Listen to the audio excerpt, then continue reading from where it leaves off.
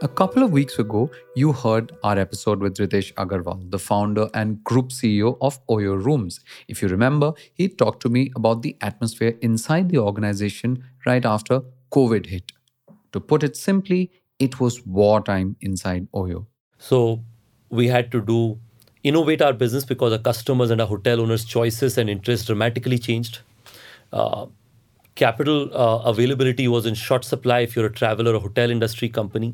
So we had to protect as much of our cash as possible. We had to make tough decisions to say goodbyes to some of our team members, a lot of whom I would have, or our senior leaders would have personally interviewed, recruited. We had fought shoulder to shoulder in the journey over the few years. So it was a tough time. In those 2 or 3 years, I think our company truly changed. The way we perceive perseverance, changed completely, right? That was the first hour of my conversation with Ritesh, who explained in detail what it took to come back from that near death experience. I'd recommend you check out that episode and you'll find the link to it in the show notes. Anyway, we took a short break after the first hour. We stepped out, had a coffee, chatted a bit, which helped immensely because once we stepped back inside the studio, the conversation turned inwards. We got to reflecting, retrospecting. How has Ritesh grown? What has he learned as a founder, as a CEO, as a leader? And something he said really surprised me. It was when I asked him if he considered himself a wartime CEO or a peacetime one. It's a tough one. I try to move myself between both times. I would say I'm typically a peacetime CEO. I didn't see that coming. To be honest with you, I kind of assumed that because OYO had been in war mode through all its years of difficulties, Ritesh was a wartime CEO for sure. When you listen to this episode, you'll know that Ritesh knows what kind of CEO he is because he's an extremely deliberate and reflective person. He's thought about every challenge and every opportunity that's come his way and what he's learned from it. Reflection is non negotiable for a CEO, he says. And in this episode, part 2 of our conversation with Ritesh, he explains this. Why you must take the time to reflect. When should you do it? And of course, the process at OYO to collectively reflect as an organization. I think this is the perfect episode for us to wind down the year here at First Principles. Ritesh looks back on his decade as a young founder and CEO, how he's changed, how his own mission has evolved. We talk about recognizing which opportunities to grab and which ones to pass up, and how to deal with regret when it inevitably comes. Let's begin.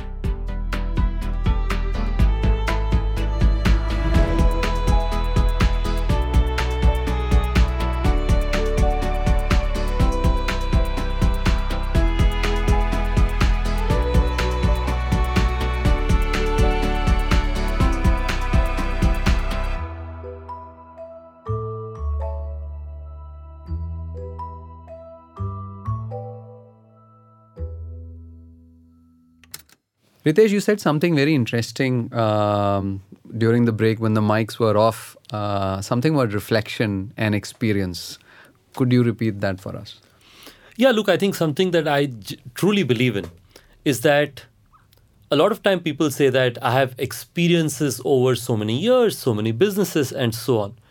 But my view is that if you don't really reflect on it and apply it well, those experiences are worth nothing. So the simple way to put it is experiences are cheap in themselves, but reflection of those experiences are very valuable. So my view is that if you have experiences, then you have great raw material, but you will have to convert it into full form by reflecting on it and thinking out how you would apply it. When and how did you become a reflective person? Given the young age at which you started, I'm going to go out on a limb and say you were not reflective. Few people are reflective at 8, 18, 19, 20, etc. Right? You're 30 now.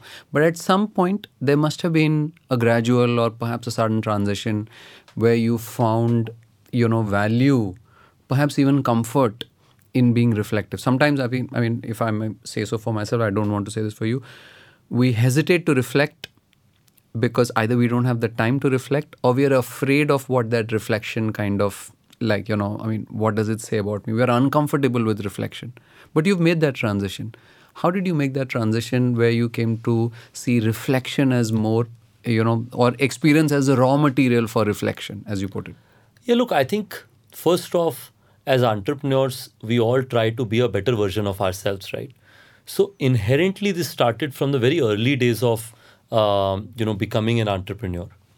But I will tell you when the switch, The conscious, a yeah, shift to where conscious there's a flip, reflection. right? I think that flip was in, again, I think this management committees at OYO are a big part of it. So almost 7 years back, in one of our 7 or 8 years back, in one of our management committees, there was this discussion of saying that, hey, there is this water cooler conversation, right? That generally people were hearing. So I said, today we are going to have an elephant in the room conversation. This is going to be called reflection session. These conversations are going to be mandatorily cathartic, which means that you're not allowed to say good things. You're required to reflect over the last few months. And we have to talk about 3 or 4 things that are not going well, or 3 or 4 things that you don't like about what's happening. It's mandatorily cathartic. And it's a big risk, right? Because the entire energy of the room can be sucked out in a conversation like this. I listened to everyone, and it was sort of semi expected, or it was understood that it has to be bad things about me more than just the company in some way. And I would encourage the first couple of colleagues who had started back in the day to start, because if they go hard, ability for others become much easier. They set the playing field in some way. And at the end, I would acknowledge every individual's feedback, saying, this is what X person said, here is my view on it, and I really appreciate this feedback, thank you. And I would recount the strengths of the company at the end. So what would have started as an energy sucking exercise actually became the most energetic part of the session, first time. After it did become so, we've tried to keep the tradition. We don't do it in every management committee, but once every few months we try to do a reflection session, as we call it. And that sort of, while started as one forum, now there are many mini forums of it that we've created. So I think that's when it became a conscious choice that reflection can actually be not just a valuable exercise personally, it can be valuable for us as a group. And now almost like if I have some experiences I've had in the last 2 weeks and I've not sat down and reflected on it, I feel like I'm missing out, like I have something missing as a part of me. I know in the millennial or Gen Z ecosystem, they call it journaling nowadays, and that's probably a way of reflection also. I'm trying to. What is your method? My method is writing. Again, I know that's semi-journaling, but I consider it more to-do list, or list of things that I feel are going well or not going well. And how do you do this? Pen and paper, smartphone? So the smartphone, I'm on Teams, and Teams allows this option that you can write a message to yourself. So that is filled with like hundreds of lines of notes. My job in some ways to sort of get massive amount of knowledge and views as sponge, and then try and reflect it back to myself or whoever I feel it would help. So I think reflection is a very important thing, and it's a tough one to do. You mentioned this, and I fully agree with this, that it can be very scary, because you may feel like you will learn something about yourself that will make you feel very weak, that will make you feel very or that will show a part of you which is not the stronger part of you. But in my view, that's exactly what a reflection is here to do, which is to identify those weaknesses and make you or your job, yourself as a professional more stronger. So I think that's quite valuable. How do you, as a founder and CEO, assess the risks from not doing certain things? Because it's easy to assess the risk when you're doing something, right? Like, if this goes wrong, if we spend too much, if we hire too many. But sometimes it's like the opportunities that exist and you are saying, no, we will not do this, right? So what's your mental model when you're evaluating things to not do? Look, I think I break it into two parts typically. On one side are the bits that we do not do as a principle. I think that makes life very easy because you can justify to yourself and people around you that principles are designed to not be broken. So it's a very easy decision to take in some way. The second one are judgments, and in judgments you can be wrong. It is or the situation can evolve, and hence the judgment needs to be reconsidered versus what it was earlier. So I think as and where the principles are not the reason of not doing something, outside of it, I typically like to one, ask enough questions, again, going back to the perspective of curiosity, and not just to the people, uh, almost finding people who will have an opposite opinion. That sort of, to begin with, gives you a perspective of are you missing something entirely different? If you listen to all the counter opinions and at the end of it you feel like, well, I knew all of it, or with reflection with all these additional perspectives my judgment still says we shouldn't pursue this, or our leadership judgment thinks we shouldn't pursue it, I have zero regret of not pursuing it. But on the other hand, if there are perspectives I hear which I would have not thought about myself, and I learn saying, hey, why did I not think of it in this manner? It suddenly becomes relevant. In those places, I would, of course, or our leadership would, of course, consider changing it and saying that we should try it differently again. I don't subscribe to the opinion that one should try everything and see what sticks, because resources are scarce, right? No company, no individual has infinite time or resources. So you have to make the most out of it. So prioritization is the heart of decision making that we all do as leaders. So in my view, uh, listening to every opinion about why what you are thinking about does not make sense and why it makes sense also, being intellectually honest and saying that, well, these are three things that I had not thought about, and hence does it make sense to try it, versus, well, knowing this also, I think we shouldn't pursue it. For example, launching a new geography. We've taken a view at OYO that we will not launch a new geography because we have a lot to do in the geographies that we are already in.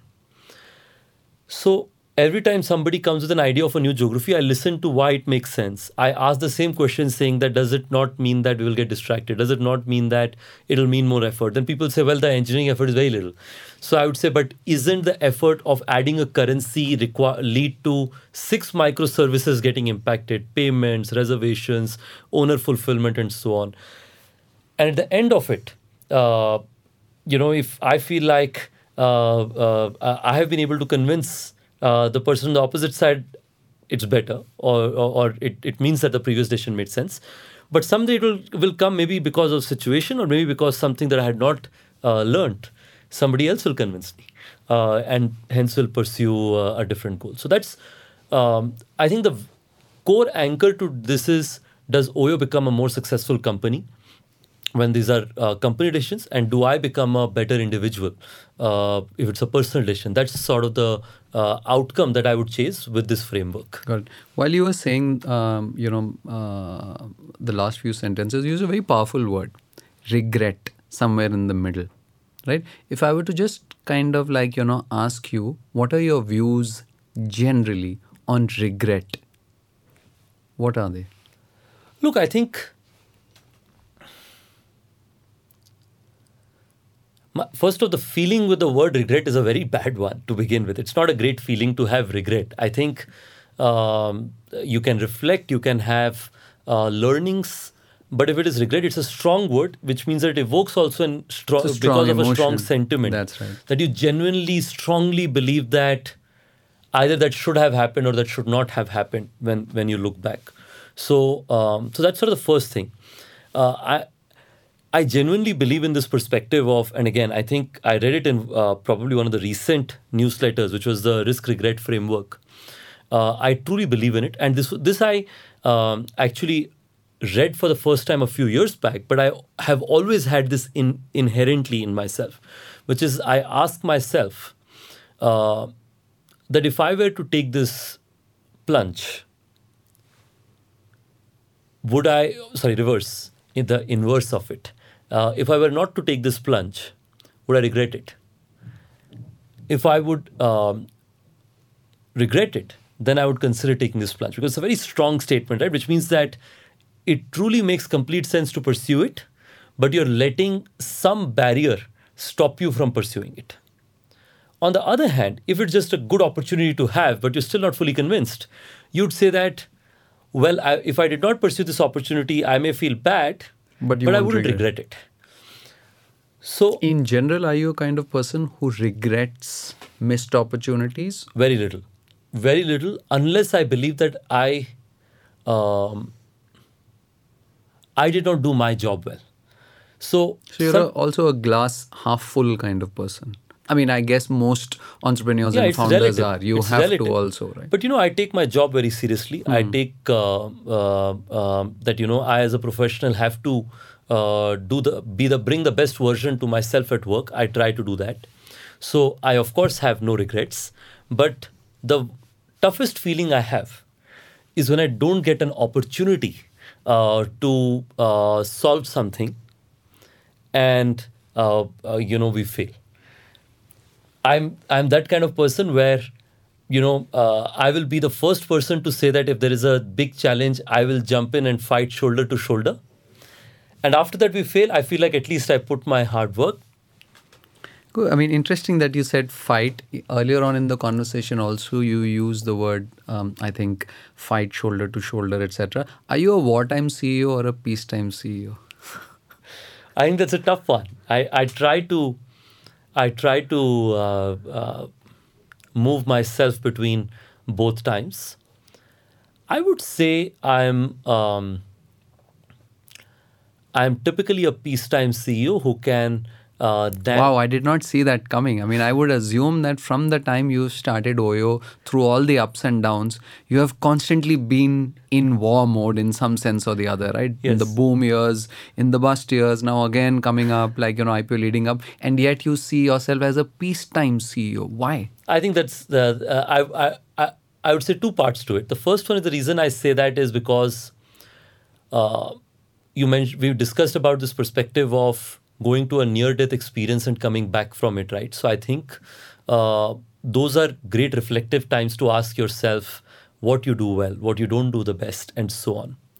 So I think my ability to be able to sort of pursue constructive upsides of building brands, spending time with customers, merchants, and giving it the time and resource and the effort it needs, I think is the best when I truly feel like I have to do right by the stakeholders and I'm not chasing a certain short term outcome, right?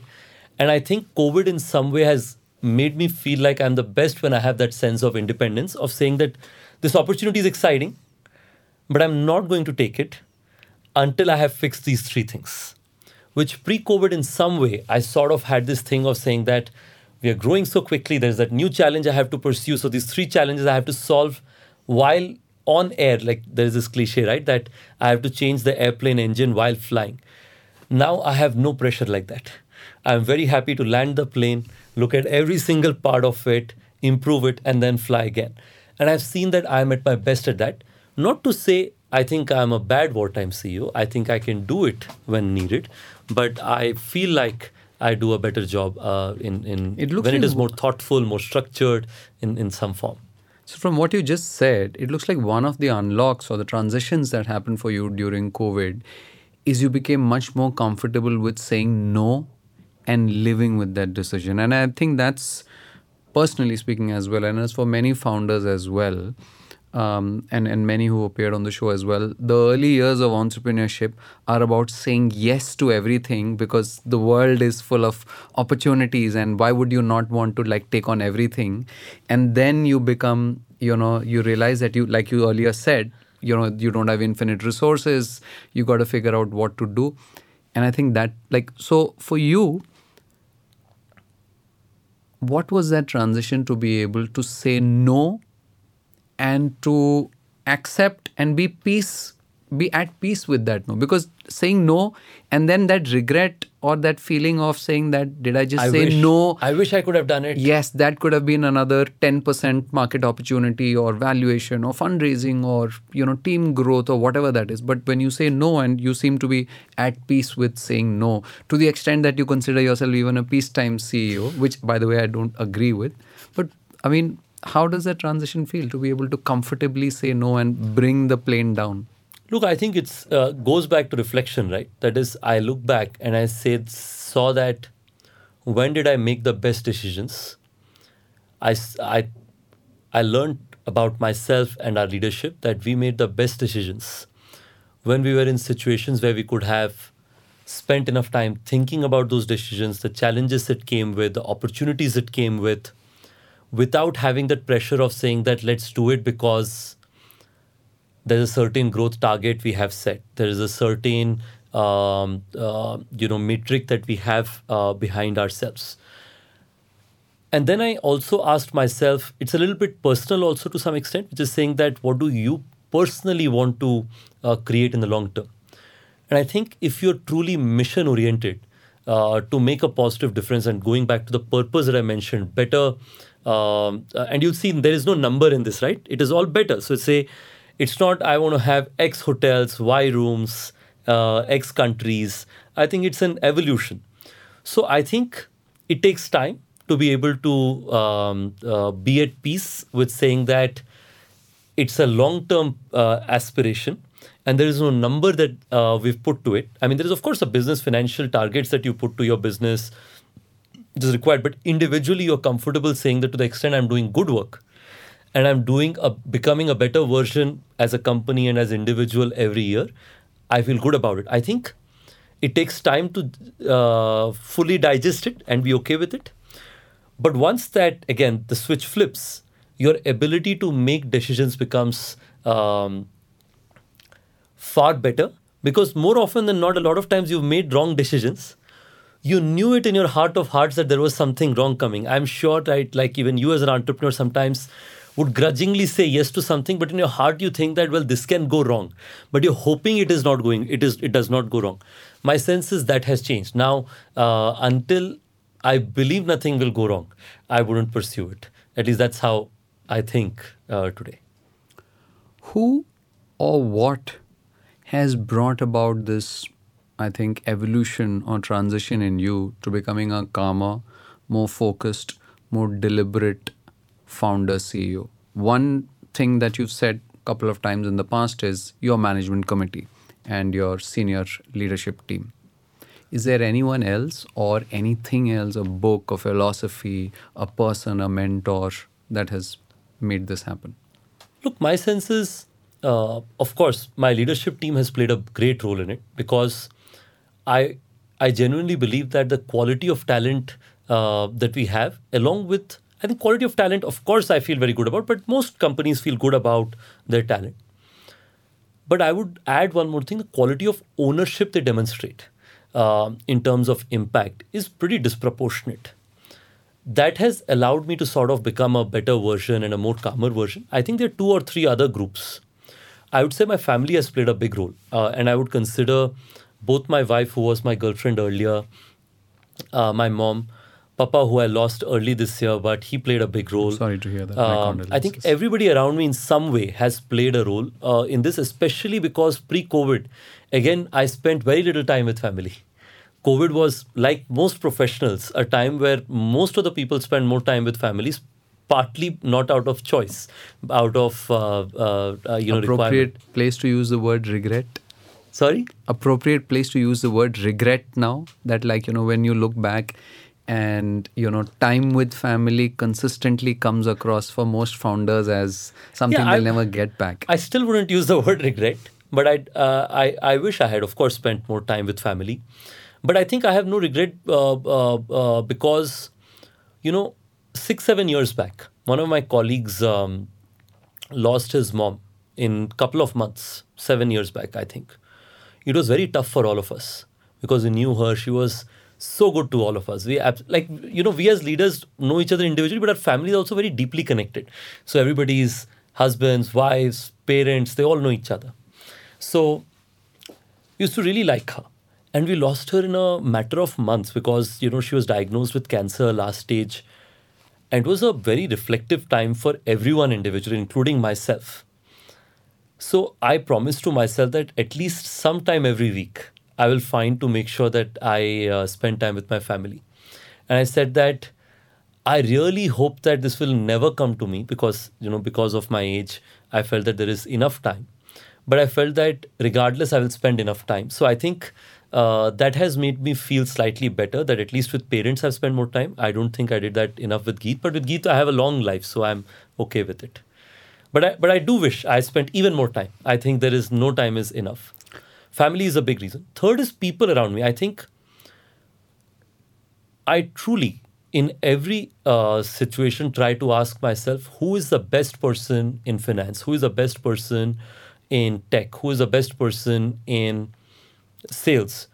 And I try to go meet these people. And I have tried to do this back from the day when I started the company. The easiest way was cold emails. Earlier, very little people responded. Now, slightly more people do. But I think agenda less, making an initiative to reach out to enough people to learn from them has played a big role also.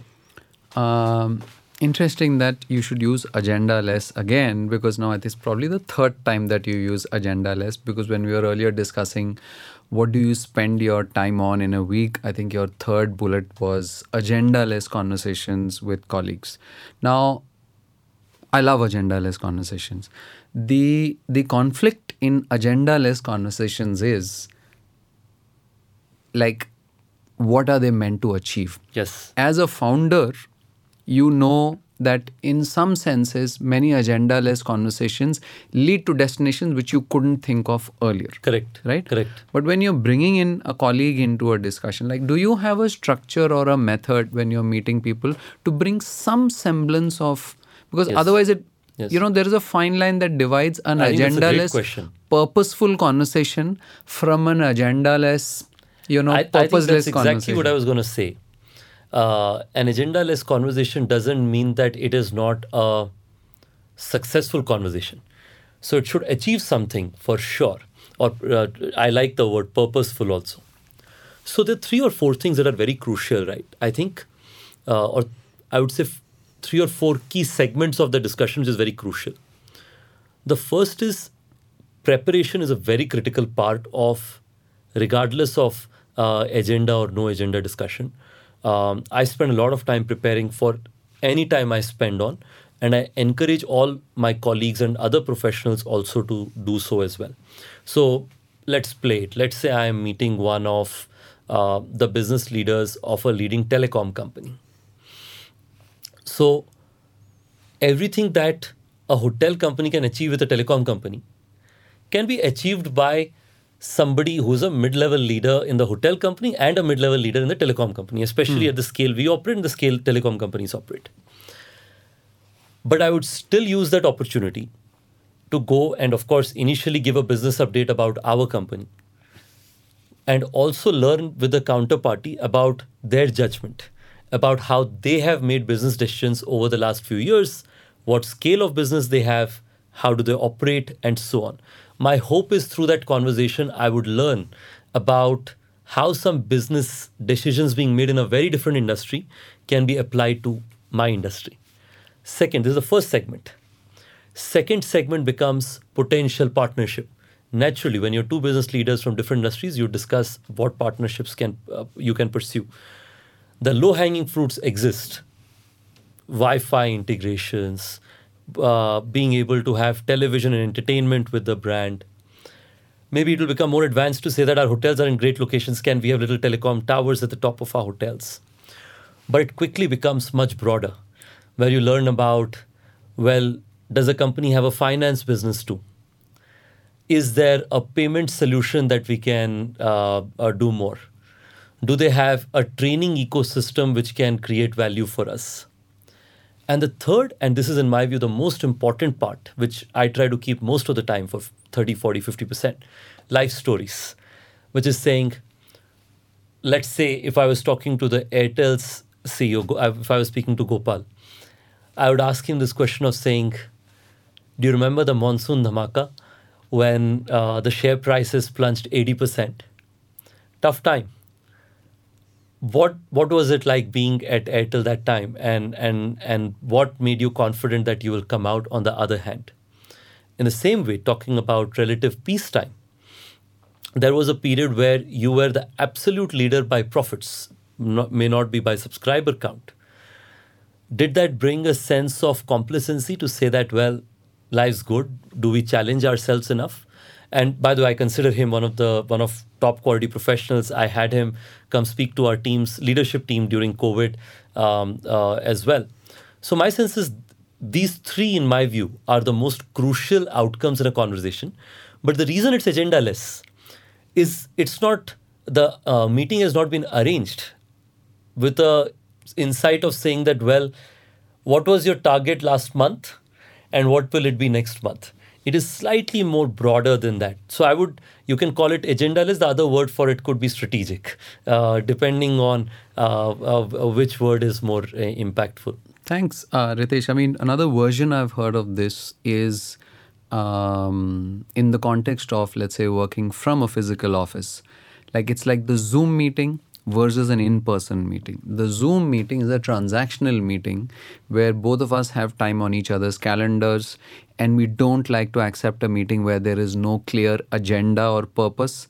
So it becomes, okay, let's get to it. How do we achieve this? And then it's done. Whereas when we are in office, and one of the reasons I think many founders want people back in office is you can have these, I think, agenda-less conversations, which are, I think, impossible in a Zoom video call or in setup. a video I call. believe that in relationships, there are only two things that are happening. You're investing in relationships or you're drawing from relationships. My view is when you're on a video call, which is transactional, you're drawing from the relationship. You can draw only as much as you've invested. It's like telephone charge, right? So you have to charge it and then you can draw the energy. My sense is these conversations in some way are also great energizers for the relationship, because the person who's working, who's in the meeting with you, is a colleague or a business leader, who's a partner. You're truly investing in the relationship by sharing your views, learning their views. So the next time you have to have a short-term agenda outcome discussion, it's much easier to pursue it because they know that you're coming from a good place, how you think, what are your judgments, and so on. But if you just have that conversation without having this, the other person doesn't really know where you're coming from in a lot of ways. I mean, that's really well put. And we used, at least I used a version of this to explain culture as well. When COVID hit us and most organizations, I think, I think culture is also built up by investing in it through personal relationships, through meeting, being next to people in office. And then I think that 1.5 years of being apart and seeing each other over Zoom draws down from that cultural treasure chest of the organization. And I think all of us organizations at some point have to either replenish that chest or pay the cost for that chest, which comes from higher attrition, less bonding between employees, I think a fraying of culture, etc. I say this purely from, the point of view of the Ken I fully as agree well. with this. I fully agree with this that a sense of community is very crucial for long-term culture of a company. And I think COVID helped us a lot in some way of being able to have more flexibility, but it did come with this downside. It has and a cost. Hopefully there will be a balance that Yeah. we'll achieve over time. You've been through ups and downs. In the worst of your down days, what motivates you? Or in general, what motivates you? I think a combination of two things that motivates me, right?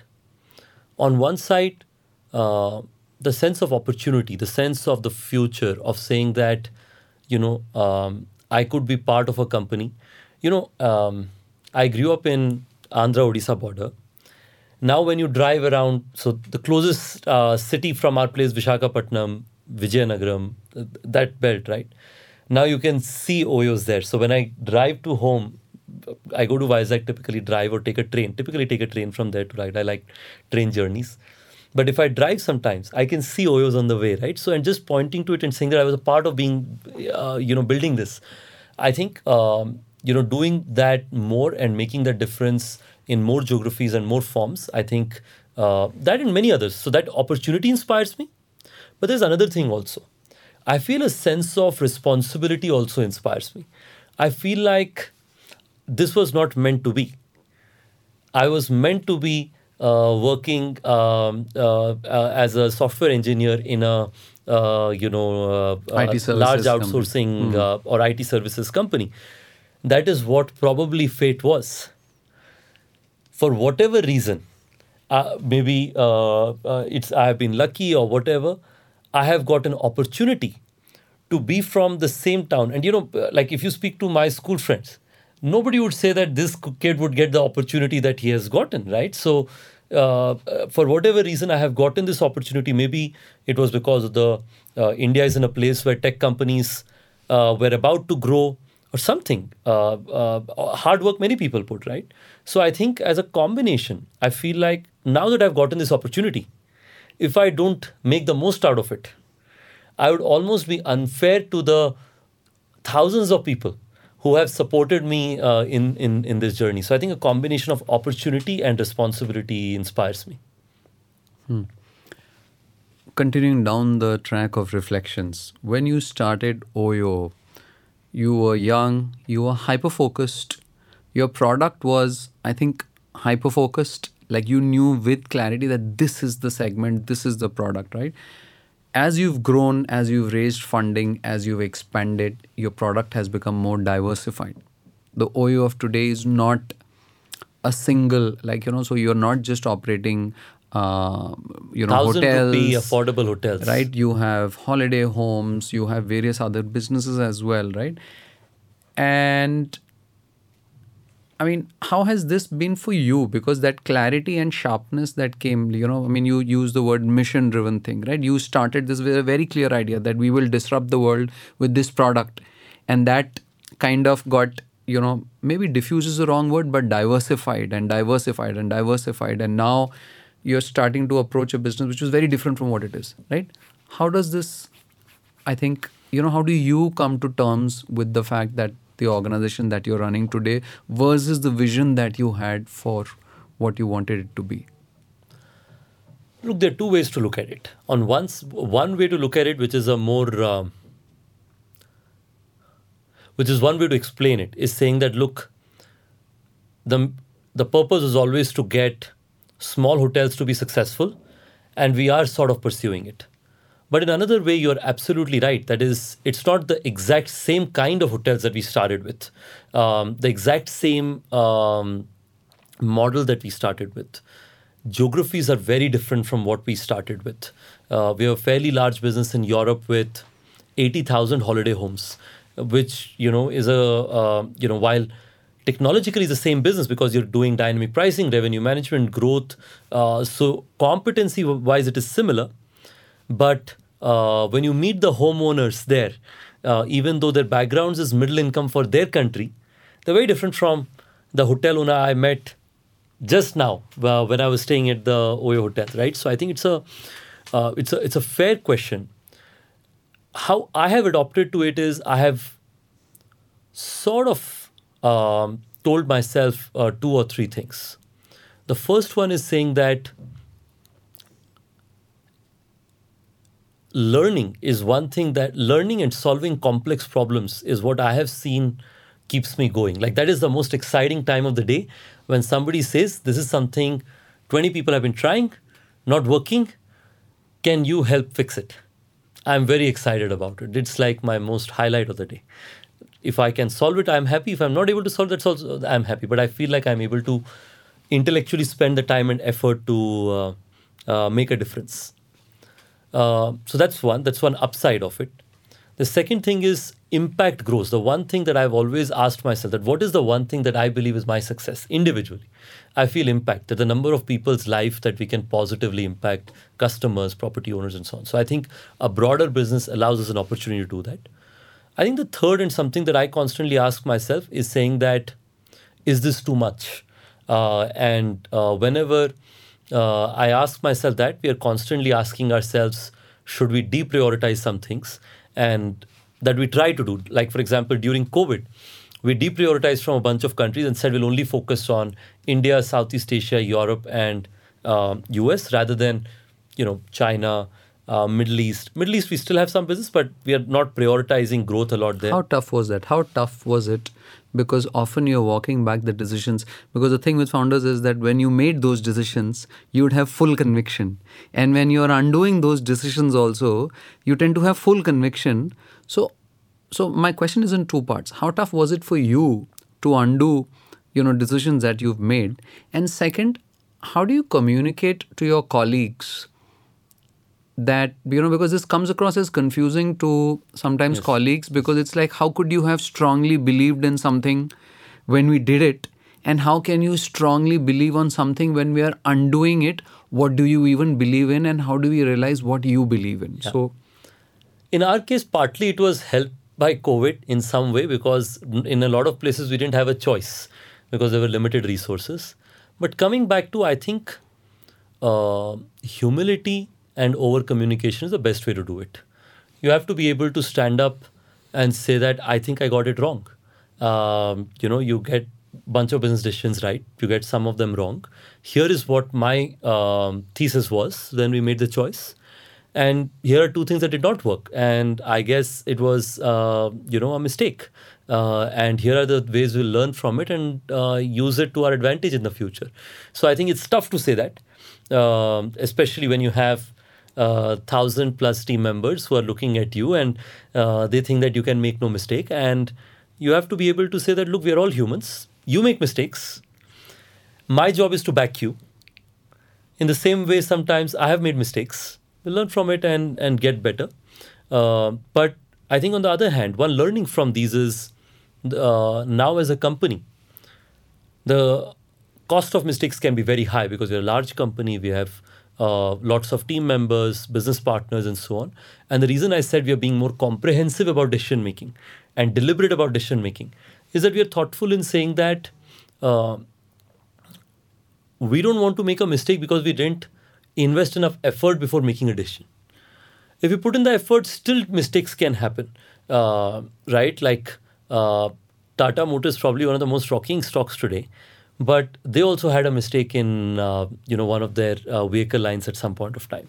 So mistakes will happen, but if you do this with every form of thoughtful decision making that you have put in, you have and deliberately, I think it's more manageable after that. how do you think about optionality, the ability to create multiple? Because like I said, this goes back to my earlier question about, when you started, you put all your eggs in that one basket, and today you're diversified because you know that all your eggs should not be in the same basket, etc. But do you have any mental models around how you think about diversification and optionality at OYO? Look, I think I'll go back to my perspective of saying that while there are things that are different, in my mind, I still see of it as getting market share of hotel and holiday homes and customers on the other side.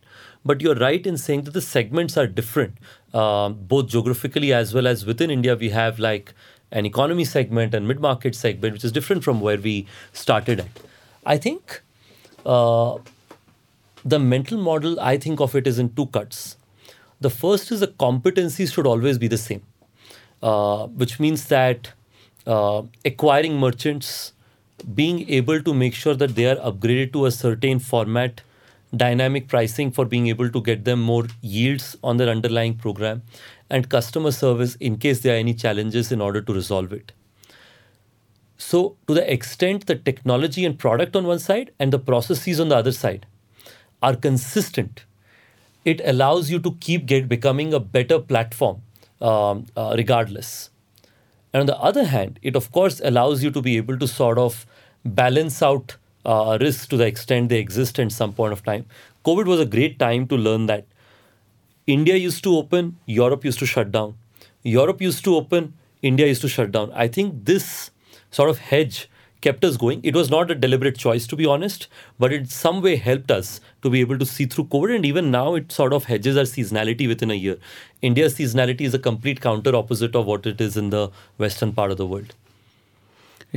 Earlier we were talking about changing your mind. How easy or tough do you find it to change your mind? I think, let me answer it in a slightly different way. I try to keep myself, and again, I don't think anybody can be 100% intellectually honest, but I try hard to be as intellectually honest as possible. And I think partly my colleagues don't let me not be intellectually honest, and partly I tried it deliberately to ask myself that did I make a mistake? There are a set of questions that you ask yourself, right? That is, did I make a mistake? Are there things that could have been done better? Are there things that we missed that we could have thought of better, and so on? So I think that's sort of what to the extent I logically believe that it did not make sense. It's very easy to change my mind, but to the extent I'm not able to logically get there, it's hard. So I think depends on how objectively I can see it. A recurring thread in the entire conversation from your side has been, I think, your people, your colleagues, your team, etc.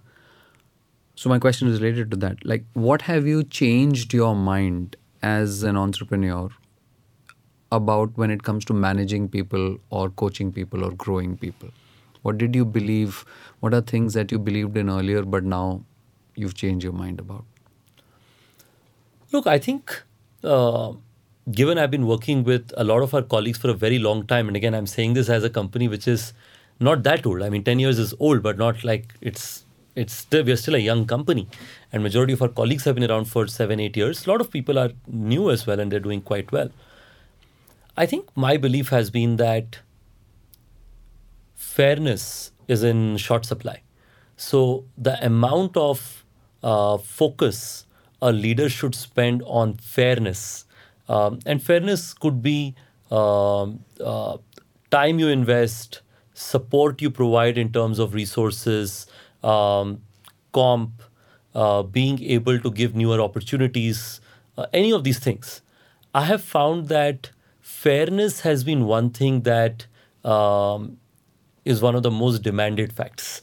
And that's unfortunately not consistent fairness, I would say. Consistently fairness for a very long time is not so easily available among colleagues. So as and when fairness exists, the ability to pursue business outcomes, challenges becomes much easier. That's my one big learning, that the amount of time CEOs spend on fairness and whether it is being achieved is lesser. They often think that the HR leader will pursue it, but deliberate fairness effort is a lot of work. I want to dig deeper into that, because does this not conflict with, let's say, the Pareto principle? If you've got a team of 100 people, and let's be hypothetical about it, right? You cannot be fair to all 100, right? There'll be some who are high performers, some who are extremely high performers, some who are average performers, some who are stable, some perhaps who are not. So what does fairness mean? That's a great question. If you're fair to everyone, you're definitely unfair to the high performers. Yes. Right? So I think I want to be clear in saying that fairness does not mean equal. Fairness means that when other people get to know something, they believe it is well thought through. I think that's sort of how I define fairness in my head. I think good news is the Pareto. The good thing about that is everybody understands there is a Pareto. It's not now there are some people who would still disagree with that, but that will be a minority. If you think fairness truly in my mind means that what one should deserve without asking for it, whether it is challenge, opportunity, support, anything, they should be able to get it without having to demand for it. That's in my mind what fairness is. And it's tough to make that happen because you have to almost spend enough time with your team members and your colleagues to learn what fairness means to each one. be able to share what fairness means to you, and then Where do be you find the time to do this? Because in the hurly burly of business, where there are projects to be launched, products going live, targets to be met, all of that, where is the time? I mean, and I'm asking this genuinely, like, yes. to invest in getting to know people, what they truly think and feel, especially at your scale and for a CEO. I think this is a great segue to what I mentioned earlier about the top three things, and the third being agenda less conversations. A part of it will be the third section, which is open conversations about here's how I think, here's how you think, what inspires you, what do you want to be 10 years later, what does your family feel about what you're doing, are they proud of the work you do. I think a lot of these conversations, in my view, are probably the most relevant investment a business leader can put in for making sure that the projects, the targets, because look, I am very clear in my understanding that I am not the best salesperson, finance person, HR person, right? I have all of those colleagues with me. My job is to make sure that one, they can work better together. And second, make sure that each one of them believes that they are empowered and there is a framework behind which they can pursue goals. To the extent I can have these purposeful, albeit may not have an agenda conversation, and get them to the best version in terms of impact they can create. I feel like that's the best investment of my time. Switching to some personal questions, what does personal time look like for you? I think personal time, I have believed that anyway because Or of what the young generation calls me time. Let's use the same lingo. well, that me time is even more concentrated, but I would say personal time. I think a few things. First is I try, I try to make sure that it's quality time rather than quantity because as entrepreneurs, for good or for bad, the time is in short supply outside our work. We are just so much in love with what we do that there's less time outside. So I try to spend quality time. I think I try to spend quality time with Geet. I have adopted an indie, and she's a star at home. So How old is she and what's her name? she's 2.5 now. Yeah, I adopted her in the middle of COVID. Her name is Pepper. Great. I mean, hello from another indie parent. Oh, you're an indie parent Yeah, too? yeah, yeah. Gabru, almost 5 years old. And ours is she has a dark black coat, so she nowadays looks like a Rottweiler. Being Is she a Rottweiler mix? Does she have the black? Because the same. Ours is the same really? as well. Oh wow! I'll show you Yes, some we'll pictures exchange then. pictures. But so I try to spend time with her. There's of course Lisa, who's the other dog we have. I tried to do fitness. So couple of months back, I sort of got into the fitness regime. So I had not worked out all my life. I used to, of course, do sports and athletics in school, but not like proper fitness effort. But last 2 or 3 months, I've been You didn't doing need HIIT. to because you also had the metabolism advantage of youth. Yes. Which is slowly Which is starting slowly to fade reducing. away. I was introduced by a friend to JC at Fitter. Fitter is a startup which is in Yes. the world of fitness, and he's been spending a lot of time personally to sort of say that if I can turn around somebody as inefficient as you, then I could do it probably with a lot more. So there's a specific regimen of HIIT which I try to sort of apply. I love documentaries. I'm a big fan of watching documentaries. What kind of documentaries? All of them. I'll tell you. I'll give you examples of my favorite ones, so that'll give you context. Yeah. So, entrepreneurship is one of the favorite ones. Is The Men Who Built America. It's a documentary on History Channel. If you haven't watched it, it talks about how US was a Civil War-driven nation, and entrepreneurs like Andrew Carnegie, J.P. Morgan, they transformed the country. At my heart, I'm still somebody who roots for the underdogs like most people. So Selma, which is a documentary on Martin Luther King, is one of my favorites. I used to be, in school. I used to try and be extempore sometimes. So Martin Luther King anyway used to be a somebody who people his speech at Selma was one of the most special ones. So I think all kinds, but I think I would say historical documentaries which are for a moment of time. It could be war, it could be transformational characters like Martin Luther King or entrepreneurs. I think in any of those sort of is quite inspiring to me. I would say anything which has very exciting history in it is very interesting to me. So that's personal me time. That's personal me time. There's a lot of things, as you can imagine. Do you read books as well? I try to. Yes. I What do. kind of books do you read? Again, I think. And if you have any recommendations, favorites as well. Yeah, I think I already called out one of them, which is No Rules Rules.